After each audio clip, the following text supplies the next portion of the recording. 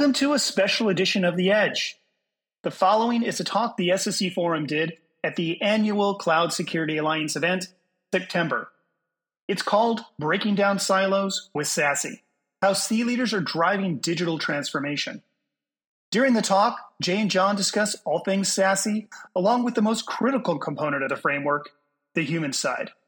Joining the team on stage is Eric Skeens, co-founder and CTO of 3Tree Tech. Enjoy this special conversation.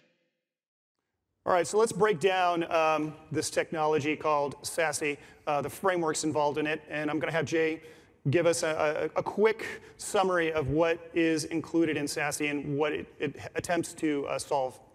Okay, so Gartner introduced SASE architecture in 2019. So you have the WAN edge services on the left-hand side, and then in 2021 they introduced SSE on the right-hand side. It's a whole bunch of acronyms. Quite often I get asked what's the difference between SASE and what's the difference between SSE. But obviously SSE is a security element and includes ETNA, CASB, and all of those security elements. I think it's really important in the world we live in today. For me, the foundation underpinning all of these technologies is zero trust. And as George mentioned earlier, really that's the future of the way we should look at things, or at least that's what I believe. I'm sure we'll get into that today. Yeah, for me, really what it is, it's a framework that really attempts to overcome, if I'm breaking it down to a really granular level, the dilemma that every security and network engineer is faced with when they have to deploy a new application in this world of distributed applications, and then in 2020 now, this distributed workforce. And that's, what do I favor? Do I favor speed of an application, or do I favor security? And in the past, you could only choose one. And we all know which one was chosen. It was speed, because speed equals employee performance. We can't have that anymore. It really needs to be bringing together the network sphere and the security sphere. So you need to have both speed and security. How does this framework attempt to do that? Basically, it's taking all the security treatments and network treatments that we were very familiar with in the past, boiling them down into software, and placing them essentially at the edge in terms of points of presence. So that's really how I see this framework going forward, and it's much needed now given that applications roam our world as well as our user bases, and trying to secure them, trying to also consider the employee experience becomes very difficult given the legacy technologies that we've been dealing with. So let's get into it. Let's have a little fireside chat, shall we? So I love that you kind of walk through a little bit of the SASE. Obviously, it's buzzword bingo when it comes to acronyms. I'm going to turn this one over to John real quick. So while we're walking through all of these acronyms, all of these technologies that are starting to converge both on the network and the security side, George actually, if you guys were here, George was talking about aligning resources. And we talk about technology a lot, but at the same time, technology effectively is something that continues to shift and change. In regards to both from your past, previous career, working at Columbia Sportswear, you were over there for close to 20 years. How did you marry up and aligning those resources? Because I know that was a big part of what you did. At the end of the day, you were trying to identify use cases and then drive technology to it, but then also bringing the right team to the party. How did you go about that at Columbia Sportswear, as well as what you saw at Axis when you jumped over to the dark side of it? Yeah, one of the first conversations I had with the founders when I made that leap over to a startup in the form of Axis was, how are we going to overcome the silos of technology? You have a network team that's very focused on moving packets efficiently, fast. They're interested in routing protocols, routers, switches, those types of things. And then you have a security department that's very interested in basically how do we secure the assets of the business? How do we maintain data integrity? How do we do compliance? And then you have another group here called the what we call the end user compute team that's interested in how do we manage these devices, whether they be BYOD, corporate owned, so on and so forth. And then finally, the employee, how do we make their experience nice and good and performant? That, to me, is the challenge that folks are dealing with on the front lines. These are conversations I'm having on a regular basis because they, unfortunately, a lot of them view it in terms of, I'm going to go with this vendor over here, and that vendor may not align across all those different teams. So as a result, you got to somehow break down the silos, bring people together. How I did it, I basically removed my teams and made them sit together. I also gave them goals and objectives aligned with where we needed to move forward with. Because they might favor a vendor, a technology, that's their history, that's great, but time and technology has moved on. So give them another opportunity to gain some more skills. And then finally, another area that I was successful in is leveraging storytelling. So storytelling, the great journey that you hear out of Disney, the hero of the story of the hero, harkening back to Joseph Campbell's stories, leveraging that in terms of the overall journey. And then you also have to talk about the different perspectives. So talking about how do I perspective take from another opposing opinion or another opposing group, trying to understand what they're after. And then finally, and we'll touch on this a little bit later, you've also got to tell a financial story, because you're taking point products that in the past lived on their own and lived within different teams, and you're starting to collapse them, and there's a whole financial element there that you have to tell. I appreciate that. So to kind of add into that component, so Jay, what I'd like you to kind of talk about, so I want to dig in more on the customer side, so what that looked like from a journey perspective when you were on the manufacturing side. I know that you deployed a lot of that SASE model before it was called SASE. Again, all these acronyms, a lot of the technology itself and how we married them was way before the actual terminology came together. Can you walk through why and what you did in regards to do that within the customer you worked for back in the UK? Yeah, so I worked for a global manufacturer. It was highly regulated. We did some military-based stuff and some healthcare stuff, so we had a lot of regulation. Mm-hmm. I guess I had the luxury or the unpleasant advantage of being both kind of the head of security and head of architecture. So my architecture head had budget, and my security head had no budget. I could see that the world was shifting. I mean, we're talking 2018, 2019, there was ransomware, insider threat. I was really concerned about these kind of flat networks. And the fact that everyone could go everywhere. I was concerned about VPNs and the way they put people on the network. We had a lot of third parties. And I thought, I really want to change this. I really want to make us more secure. But I knew if I walked into the board meeting with my security hat on, I'd get rejected on budget because we never had any. Sure. We very much viewed the world as, we haven't been compromised up till now, so we've done enough. And I was always saying, well, we don't know if we've been compromised. We may have been compromised, we just may not know. But like I was saying, I knew that if I approached the board and said I want more money to be more secure, they would say no. We had some issues, user experience with kind of legacy VPNs. We were backhauling traffic. We had an MPLS network was very expensive and slow performance. So I'm like, okay, if I take my overall budget and I can migrate to an SD-WAN, I can save money there. I saved 60% of my networking budget or kind of WAN budget by moving to SD-WAN. But I only gave back 30% to the business. I took the other saving and I spent it on security. And it was a bit of a smoke and mirrors, and I'm not saying everyone should lie to your boards. Please don't do that. But it was very much for me, I know that there are going to be regulations coming. We had cybersecurity essentials, we had offices in China and Japan, and we had a lot of threats. So I'm like, I want to get ahead of security. I want to do my best, rather than be compromised and go knocking on the door and saying, look, we've been compromised, can I have some money? Yeah. And go through all the pain that we were talking about earlier in one of the other presentations. I'm like, I want to try and get ahead of the curve and try and kind of preempt these attacks. So that's exactly what I did. I went on, I guess, a zero trust journey, we would call it now. I didn't know it was zero trust at the time. I didn't know SASE was going to come about or SSE was going to come about. But I deployed an SD-WAN. I went down the journey of a ZTNA 1.0 vendor and used the savings to do that and still handed back some money to the business. So I guess my advice to people here is look at your budget overall and not just at that one area, because security is very much like adding a wedding in front of everything. Everything becomes 10 times more expensive. Sure. I think what's important that you said there is you were able to save money as well, increasing user experience, performance, and also increasing your security posture. And people look at Zero Trust, they look at some of these new frameworks coming out, and they're like, oh my gosh, I need to spend extra money, I need to go ask for more. But at the end of the day, when you start to take an approach of consolidation, of looking at a platform, the benefits to the business are very clear, and it seems that you saw that. Yeah, I mean, like I said, I was very lucky to wear kind of the CISO hat and the head of and the head of architecture hat.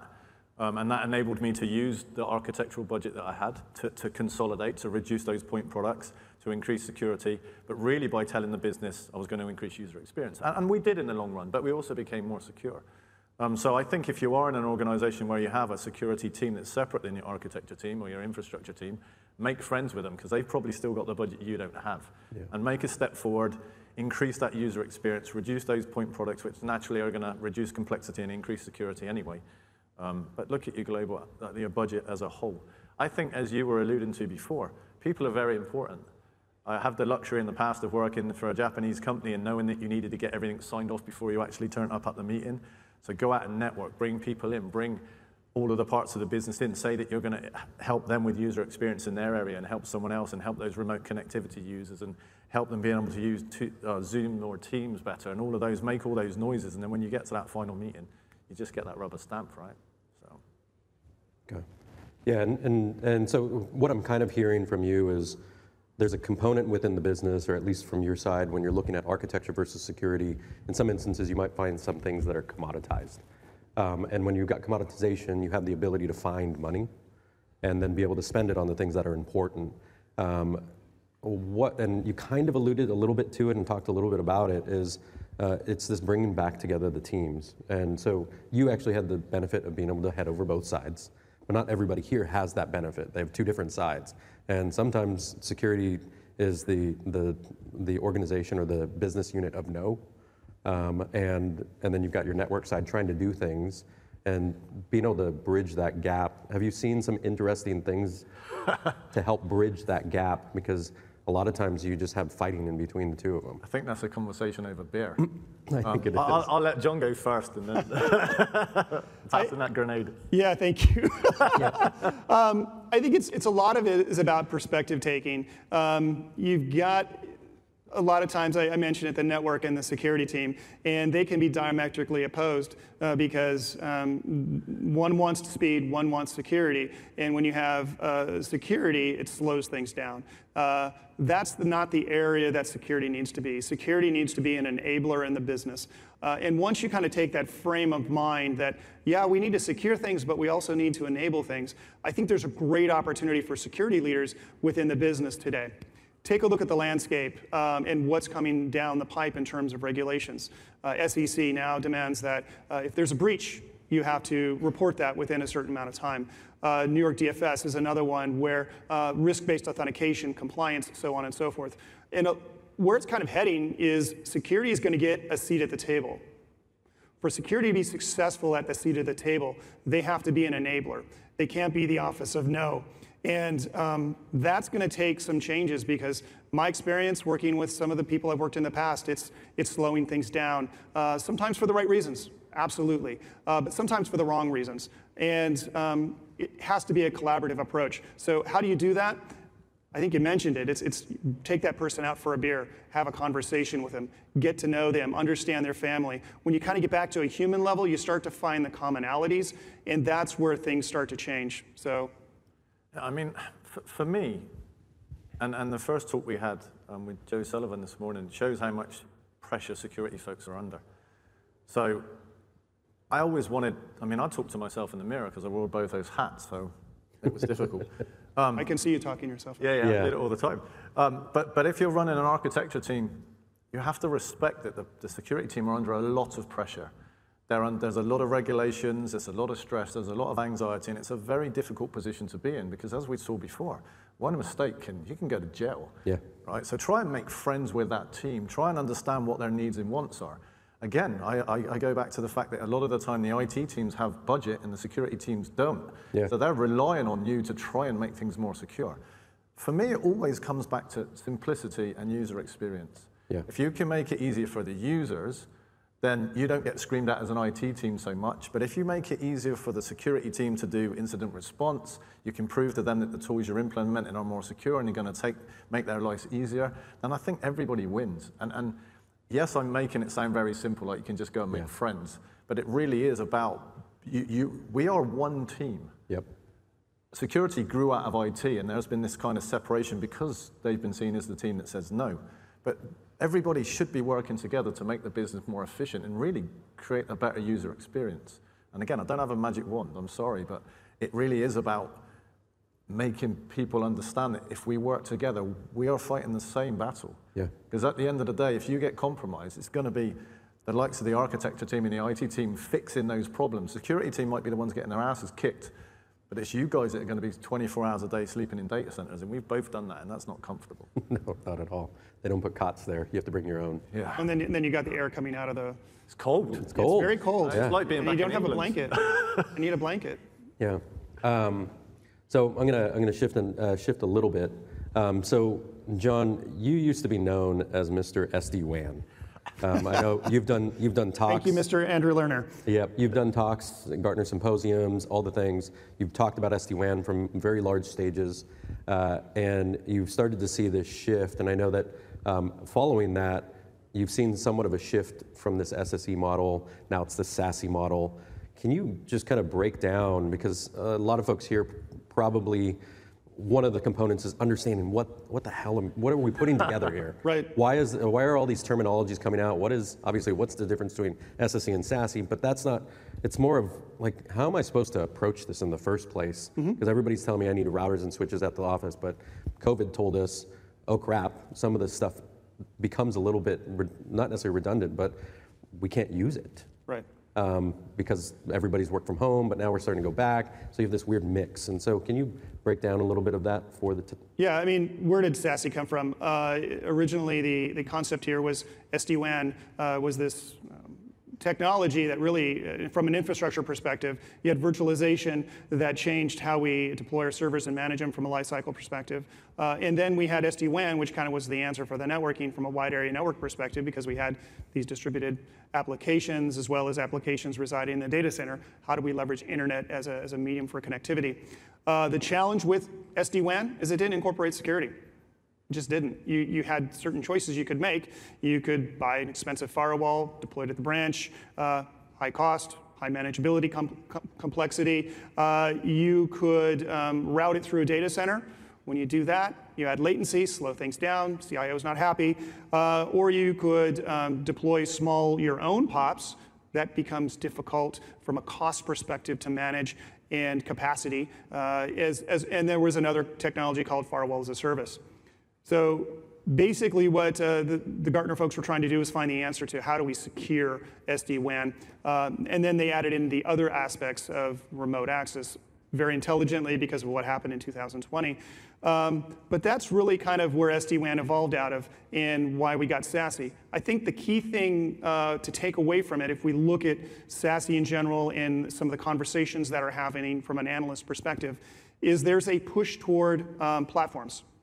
So not buying your LAN from a vendor, your wireless from another vendor, your wide area network from another vendor, and then I think 76 security tools was presented in the last session. The idea is really to kind of bring it together, because when you have security policies and your policy is written for a wide area network, a local area network in terms of NAC and tools like that, and then we also have this user-based authentication in terms of SSE, that becomes very complex to manage these multiple policies. So what we're going to see now coming forward is this approach of a single vendor being able to, or a single platform, being able to kind of encompass not only the LAN, the SD-WAN side, but remote access and the SSE side.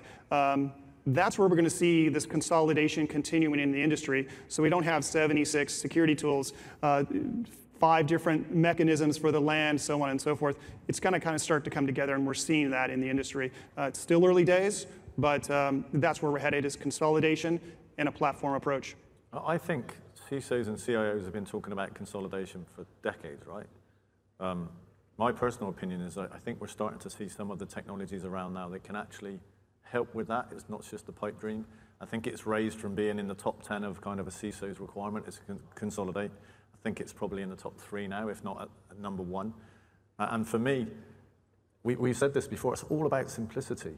Yeah. Right? If you can consolidate the number of tools, then you make things simpler. There are less human errors, therefore you'll become more secure by default.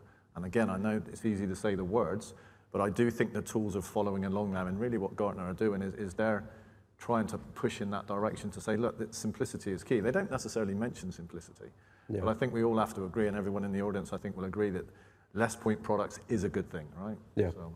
I mean, you're right completely on that in regards to simplicity, because security, whether it's a SOC or a NOC, when you've got to look at multiple UIs or multiple GUIs in order to get here, or you got to go to CLI or whatever it might be in order to solve for something, now you're kind of looking for, how do I solve for this, or where's the problem coming from? Well, what is the root cause? It's expensive to get employees, full-time engineers. They're not growing on trees these days, especially in the networking space and security, definitely. I don't know what the 700,000. I don't know what the number was, but resources are very difficult to get. And when you have point products, trying to kind of stitch it all together from a break-fix perspective, oh my gosh, it's just challenging. So if we can consolidate, go to more of a platform approach, make things, and you said it, simpler, because simplicity is the friend of security. Complexity, that's helping the bad guy. So tending to move in that and thinking about it from a cost perspective, thinking about it from a manpower perspective, simplicity is an accelerant for security.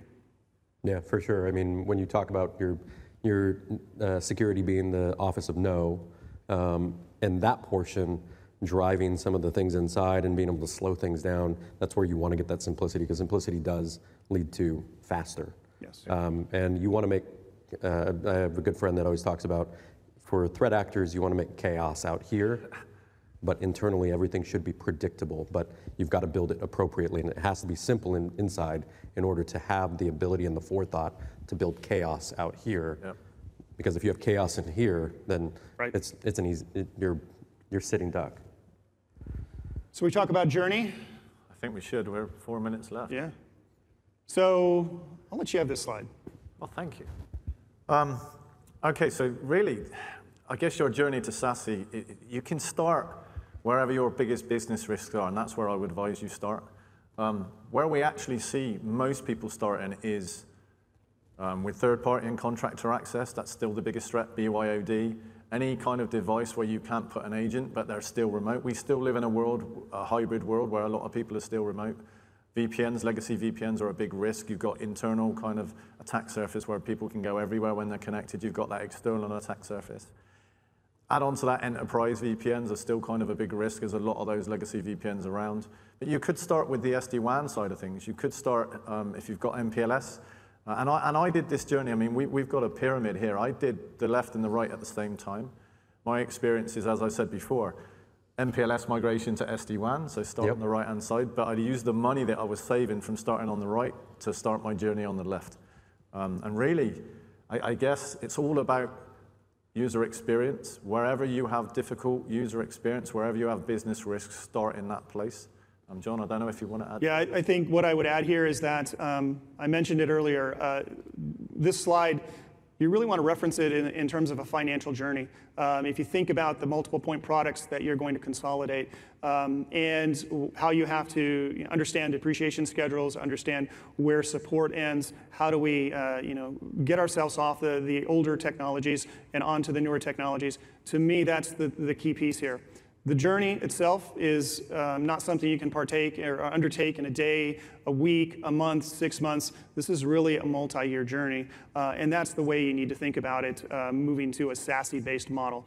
But again, to your point, it's really what problems am I looking to solve?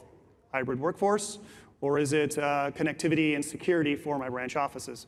And it's just a matter of where you start, but can think of it as a journey. Yeah. You're constantly moving forward. I think the key thing is not to try and do everything at once. Yep.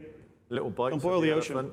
Yeah. So step by step, set yourself an achievable deadline, achieve that deadline, and move on to the next thing. I've seen many companies and spoke to many CISOs that have got a 5-year plan.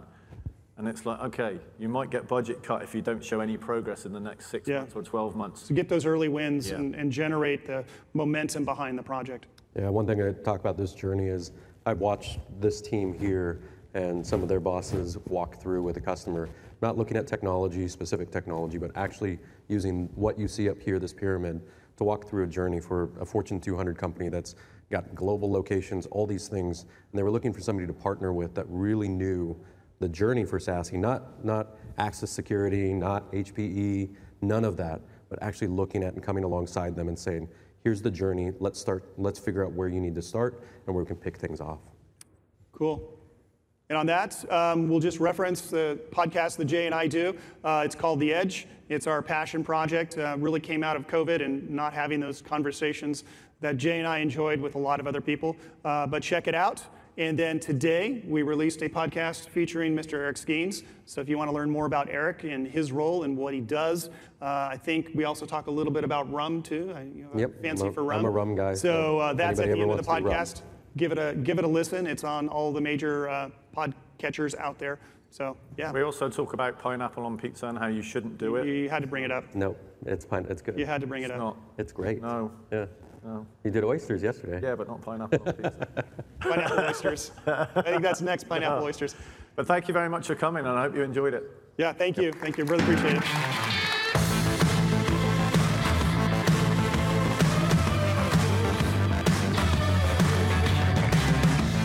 Thanks for listening. If you enjoyed this discussion, please give The Edge a like and a follow on your favorite podcast service. And also connect with the SSE Forum on LinkedIn. Get all the latest updates and news on the phenom known as the Security Service Edge.